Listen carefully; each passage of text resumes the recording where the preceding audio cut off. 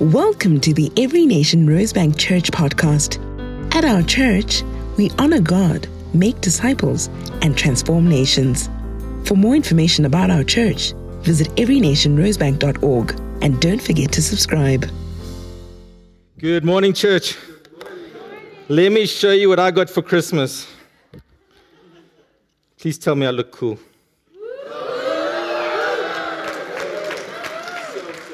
Somebody said I look like Arnold Schwarzenegger. I wasn't sure if he was complimenting me or not, but you all look different when I looked at you through this. I pray today you would get a fresh revelation, that you would look differently, that you would see differently, that you would see Jesus differently. Now, cool story.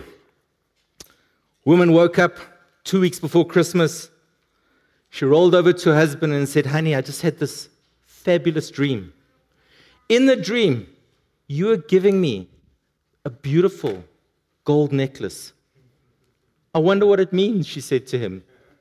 And he said, "Well, Christmas is 2 weeks away. We'll find out." 1 week before Christmas, she rolled over as she woke up and said, "Honey, I had this beautiful dream. I dreamed you gave me a pearl necklace.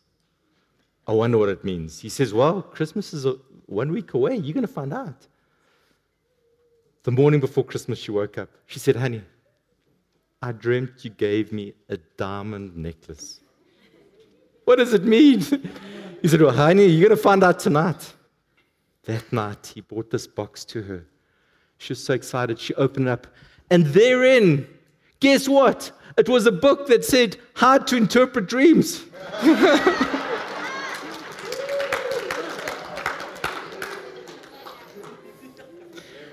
You might have got your dream present today.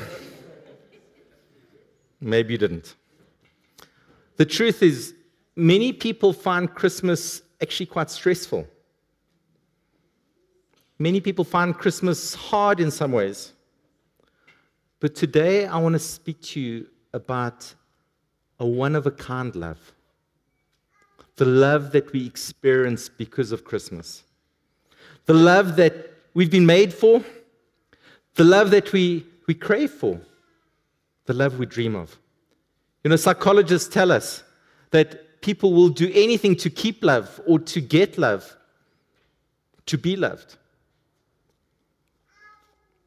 And in truth, there is one grand story about love. There is one narrative that's the epic. And it's the love of the Father for us. It's the love of the bridegroom Jesus for his bride. All love stories are just spin-offs of this incredible story of God's love. Now, the question is sometimes asked, how do you know if it's love? And how do you measure love? And do you really love me? How deep is your love? And there was a young man who came home and he said to his dad, "Dad, I'm going to marry her. I love her. I'm going to propose to her." And the father said, "Son, are you in love? Are you really in love?" He said, "I am. I'm definitely in love." He says, "Well, how do you know? How do you know that you're in love? How deep is your love? How do you know that you're in love?" He said, "Well, when I was kissing her goodbye, her dog started to bite me, and I didn't feel it until I got home."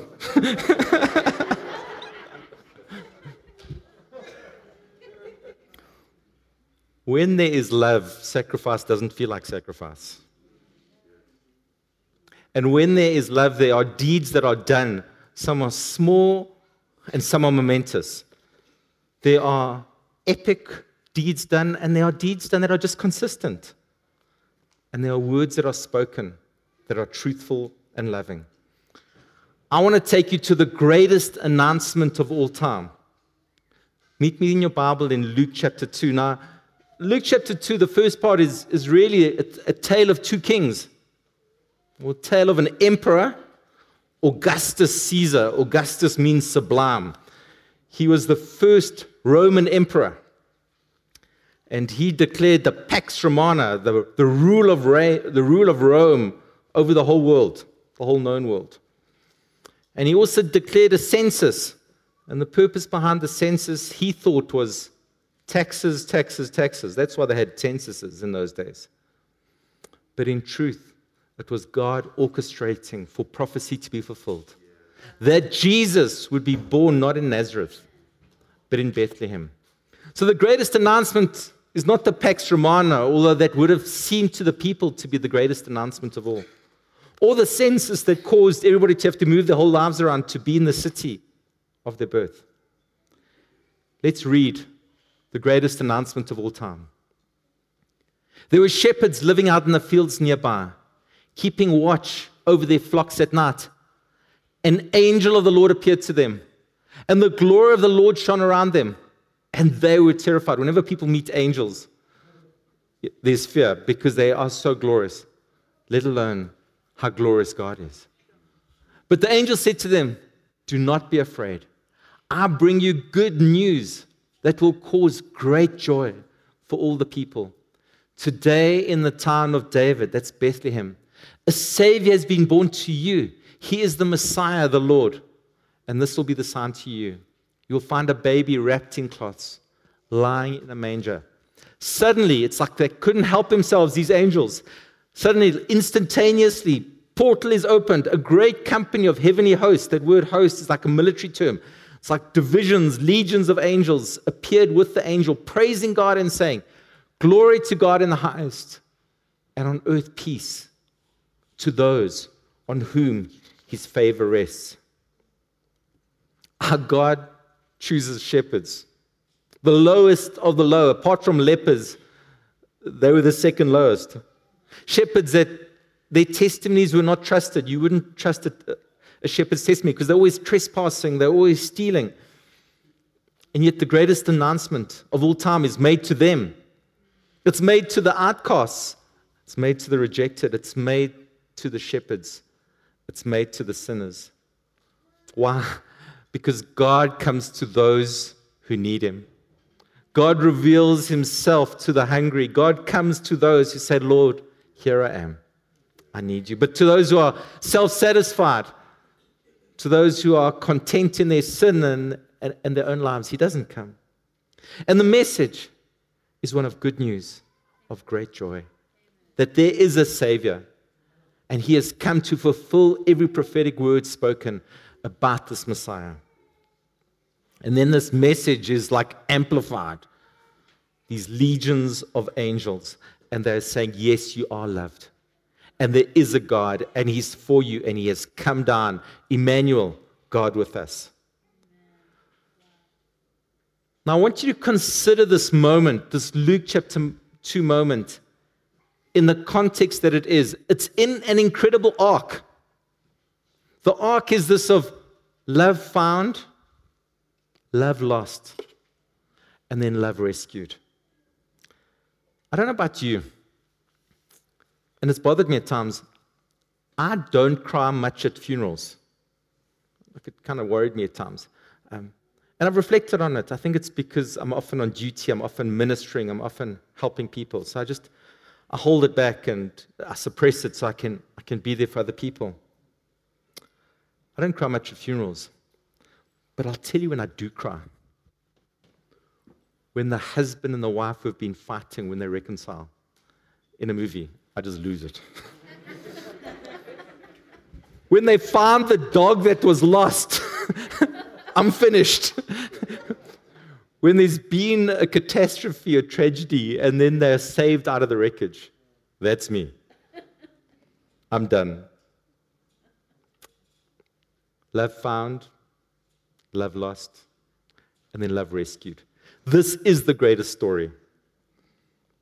There was a little boy who made a yacht, handmade a yacht, wood and cloth and string, and it was perfect.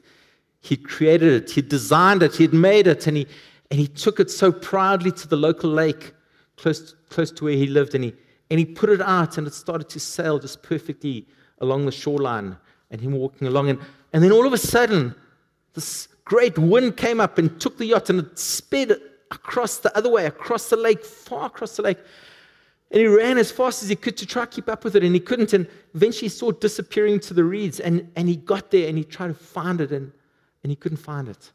This yacht that he had made himself, designed and made and created. And he was broken, dejected, and he walked home and he told his parents and he shed some tears. And a couple of days later, he was walking through town and he walked past this antique shop, and there it was. There it was, the yacht that he had made, this little yacht. And he went to the store owner and he said, "Can I buy it? It's mine." And he said, "Well, you have to buy it." He brought all his savings. He brought every single bit of money that he had. And he begged the store owner. And the store owner finally parted with it. And he took this little yacht with which he exchanged all his money. And he said, "You are twice mine. I made you, and now I've bought you. You are twice mine." The great arc is that God has created us. Our sin, our rebellion has separated us from Him. And here at this moment in Luke chapter 2 is the start of love being rescued, of our lives being taken out of darkness into His glorious light. My friends, we need to recognize this. We have been made for eternity. We live in an eternal, supernatural world. I'm not talking about the stars, they will fade out in time. But Jesus Himself is described in Revelation 13 as the Lamb slain before the foundation of the world. In eternity past, God had already foreordained, foreplanned. Jesus is the Lamb slain from the very beginning before time. From the very beginning of time before time. Jesus is the Lamb slain before the foundation of the world. And it says in Ecclesiastes that God has put eternity in our hearts. You know you made for more. You know you made for more. There's eternity within us. And we do well to recognize this. The supernatural is close by. I've seen too many miracles. I've seen too many signs and wonders to ever doubt the eternal, to ever doubt the supernatural. And I pray, just as those angels appeared in a flash and they saw it, that today God would touch your heart, if it's never happened before, and give you a glimpse, give you a taste of eternity and of the supernatural, because we do so well to live in the face of eternity, to live in the face of what we see in the flesh is just the infinitesimal part of the greatness of the universe that is unseen. Secondly, we need to understand, and I know this is very much a narrative, that there really is a good king, and there really is an evil sorcerer. It's not just a Jungian archetype or wish fulfillment. There's a good, holy, loving God who saves us. There is good and there is evil. There is right and there is wrong. What you do with your life matters. There's Satan and there's the Lord, and they're not equal. God created Lucifer, who fell, who rebelled and became Satan, and he's evil and he's out to destroy you, to accuse you, to frustrate you, or to just distract you from being and doing what you should be doing. But our God is good. Our God is great. Our God is merciful, and He is powerful. And maybe you had a great father figure in your life. Maybe you had a great opa, father, grandfather. Maybe you had a great father. Maybe not. We recognize that there's an attack on the image of father in society, and the patriarchy, etc. And often it's because of the sins of the father. It's understandable why there's a criticism, why there's an attack. But friends, there is a good father. There is a great father. And He loves you. And He is for you. And the good father sent His Son.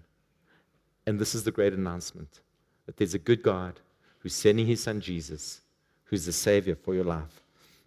Now, most of humanity lives under the spell, under the control, under the power of evil. Why? Because of the sin and rebellion of those who have gone before us, because of what people did in generations past. We live in bondage because of the sin of those around us, because of what they do. And we also live in sin and bondage because of our own rebellion, because of what we do ourselves. Romans chapter 1 says that at the very least, we know what is right and wrong. We know, and yet we suppress it. We reject it because we don't want to face it. The truth is, deep in our soul, we long for Eden. Eden means delight. We long for that love of God. We long for that fellowship with God. And yet we are under this bondage of sin because of our rebellion. Without the unflinching understanding of the radical nature of evil and sin, our Christian faith is nothing but a suburban bedtime story. Why do I say that? Because without it, we don't need Jesus. We don't need the Savior. Savior means nothing if we don't understand that what we are facing outside of Jesus and the bondage that we are in outside of His love and mercy. Tim Keller from New York City says this, and I love it. We are more sinful and flawed in ourselves than we ever dared believe. Yet at the same time, we are more loved and more accepted in Jesus Christ than we ever dared hope. I'll say it again. We are more sinful and flawed in ourselves than we ever dared believe. Yet at the same time, we are more loved and accepted in Jesus than we ever dared hope. People who are not sick don't need a doctor, right? And people who are sinless don't need a Savior. But the Bible says that all have sinned and fallen short of the glory of God. And this is the truth. At Christmas, our heroic King punched through. He punched through, brought a hole between His world and ours, and He came to save us from our rebellion, from the evil that has beset us. You know, the preponderance of Marvel movies and DC movies and stuff that you can pick up all over the place, Netflix, Showmax, whatever. There's within us this desire for a hero. There's within us this desire for someone to save us. Jesus is the heroic King, and He has come for you. And that's why the angels went ballistic.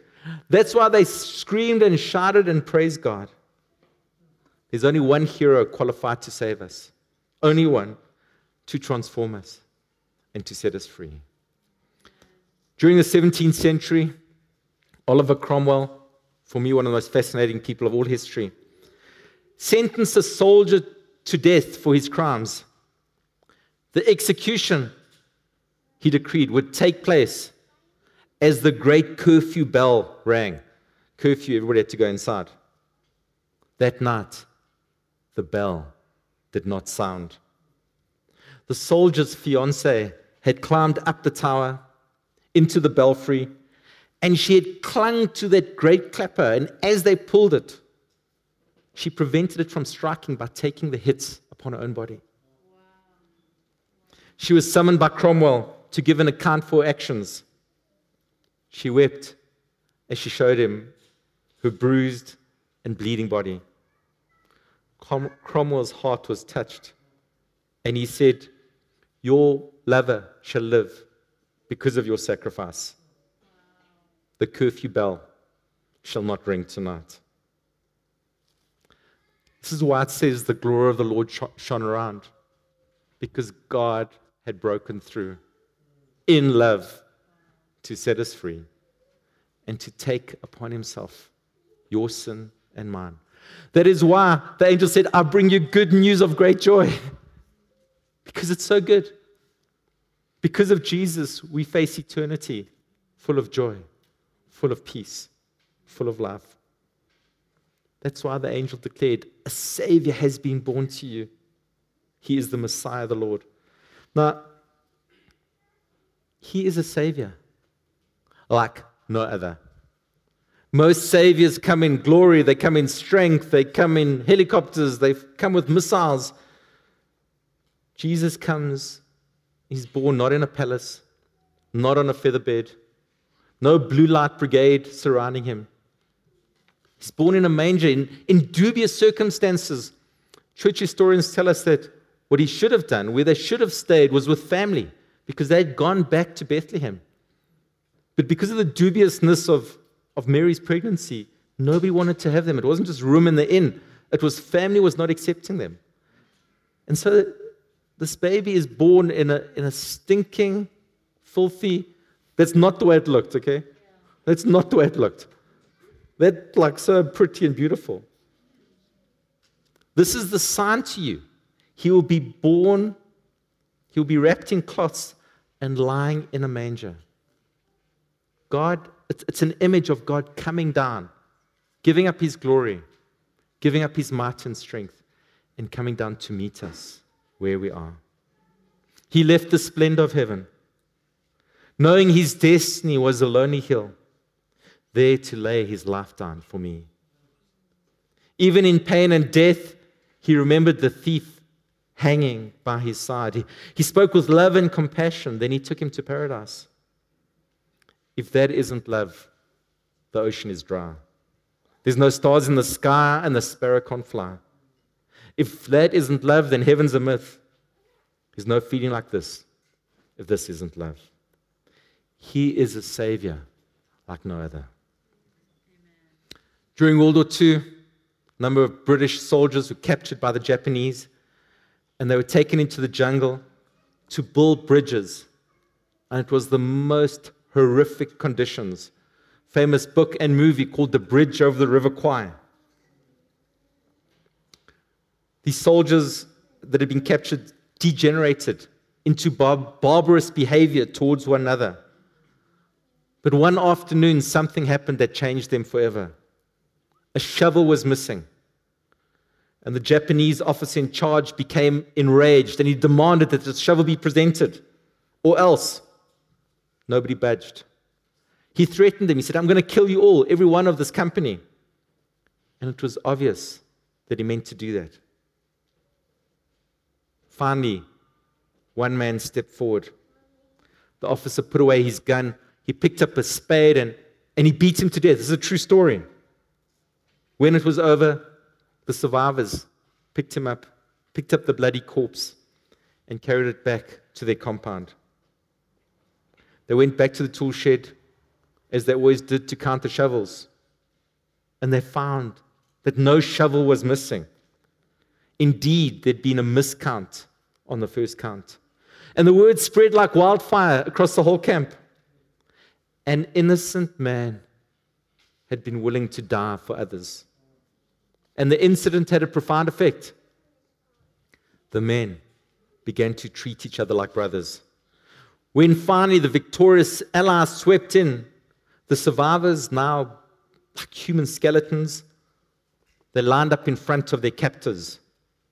And instead of attacking them, instead of beating them, instead of wanting to kill them, they insisted on this. No more hatred. No more killing. Now what we need is forgiveness. Our Savior is a Savior like no other. He has taken the sin of the whole world and he transforms us. So the question is asked, and it's a valid one. Why is there so little peace in the world? Were the angels lying?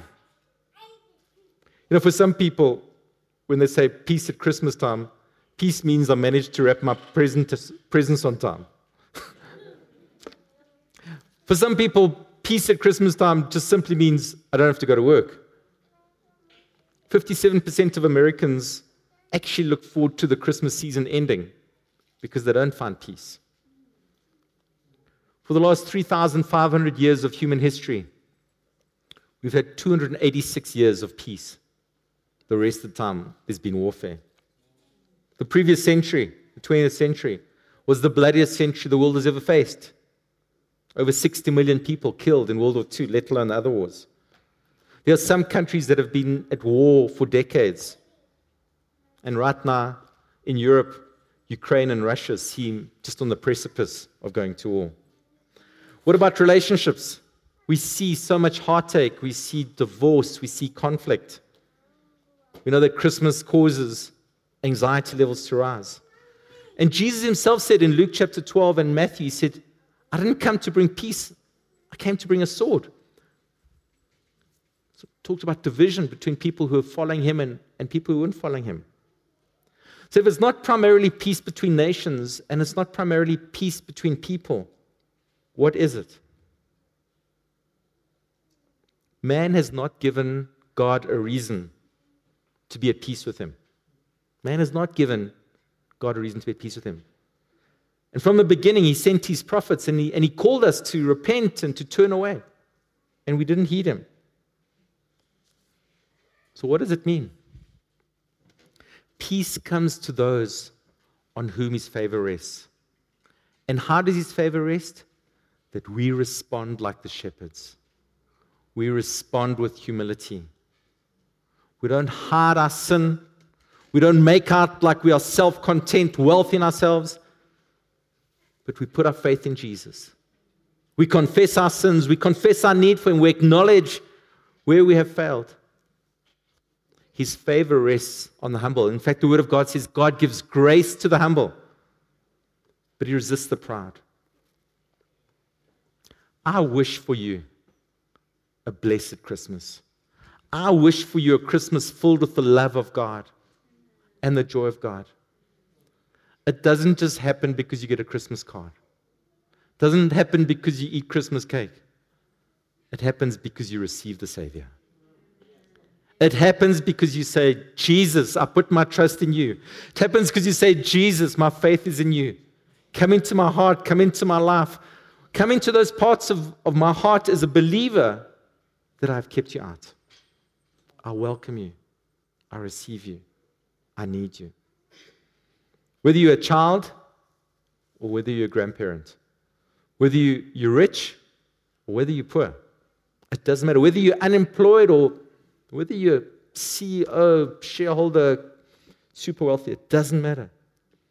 The question is, will you receive that peace that Jesus brings? Will you allow the favor of God to come upon you? And if it has, and I pray it has, and if it hasn't, we'll give you an opportunity to pray in a moment. But if it has, and I pray it has, you know what's next? Once you got peace with God, peace comes with ourselves. There's no longer a schism inside of us. There's no longer this conflict. We no longer, am I for God or am I for myself? Because Jesus takes first place as Lord of your life. And peace comes into your heart and into your life.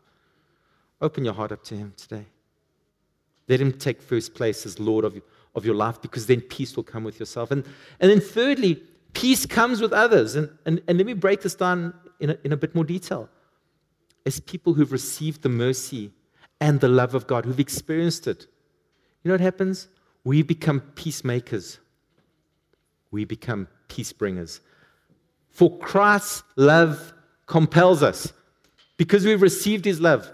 Because of it, it says, all this is from God who reconciled us to himself through Christ, who gave us the ministry of reconciliation. We are therefore Christ's ambassadors, as though God were making his appeal through us. Let me ask a question. Who of you are ministers here today? Every one of us should be lifting up our hands. We have been made, according to 1 Corinthians 5, God has given to us the ministry of reconciliation. If you've received the love of God, if you've received the mercy of God, if you've received the peace of God, he has now called you and set you apart and made you a minister of reconciliation. And now, plan A is you to be his ambassadors. So as you've received the love of God, this should be your response.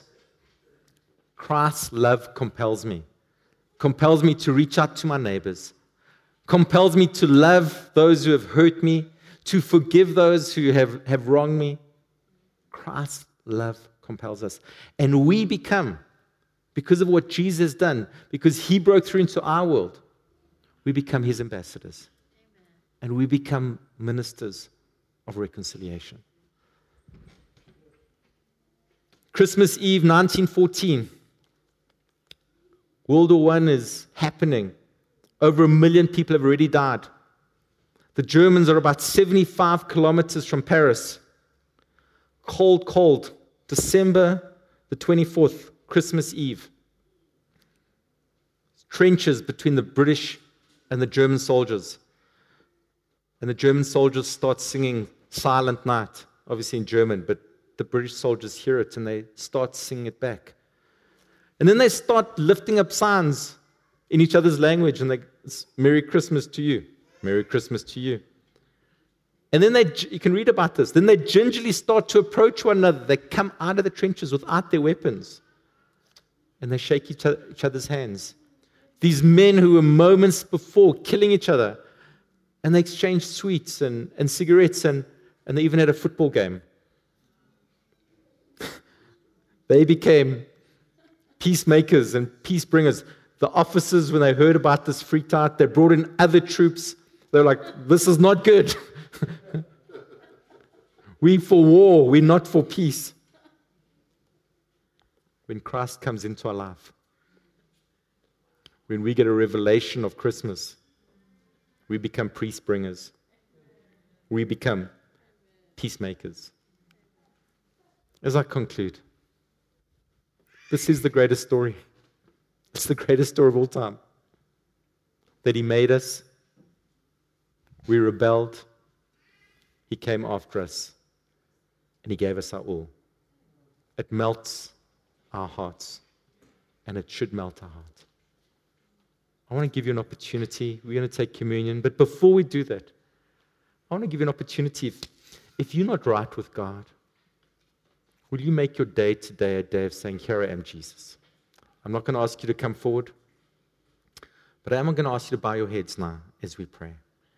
I'm going to ask you to decisively to say, Jesus, come into that part of my life that I've been resisting. Or come into all of my life as I've been rebelling against you. If that's your decision today, I'm going to ask that you decisively do something, and that is lift up your hand. This is for you, it's not for me.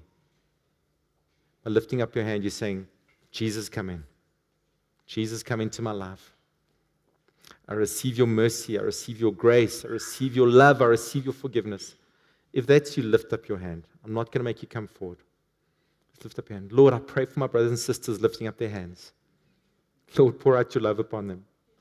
Pour out your mercy upon them. Pour out your grace upon them. Lord, set them free from the bondage of sin. Set them free from the pain of sin. Set them free from the heartache of sin. Touch them today. Jesus, come into that part of their life where they've resisted you in the past. They're now surrendering. For those who are committing themselves to you afresh or for the first time, Jesus, come in. Take first place and bring your peace, bring your love, and bring your grace. Thank you, Jesus, that you made us in your image, that you love us, and you came down to pay the price for us because of our rebellion. We give you all the honor, we give you all the praise, we give you all the glory. In Jesus' name, amen.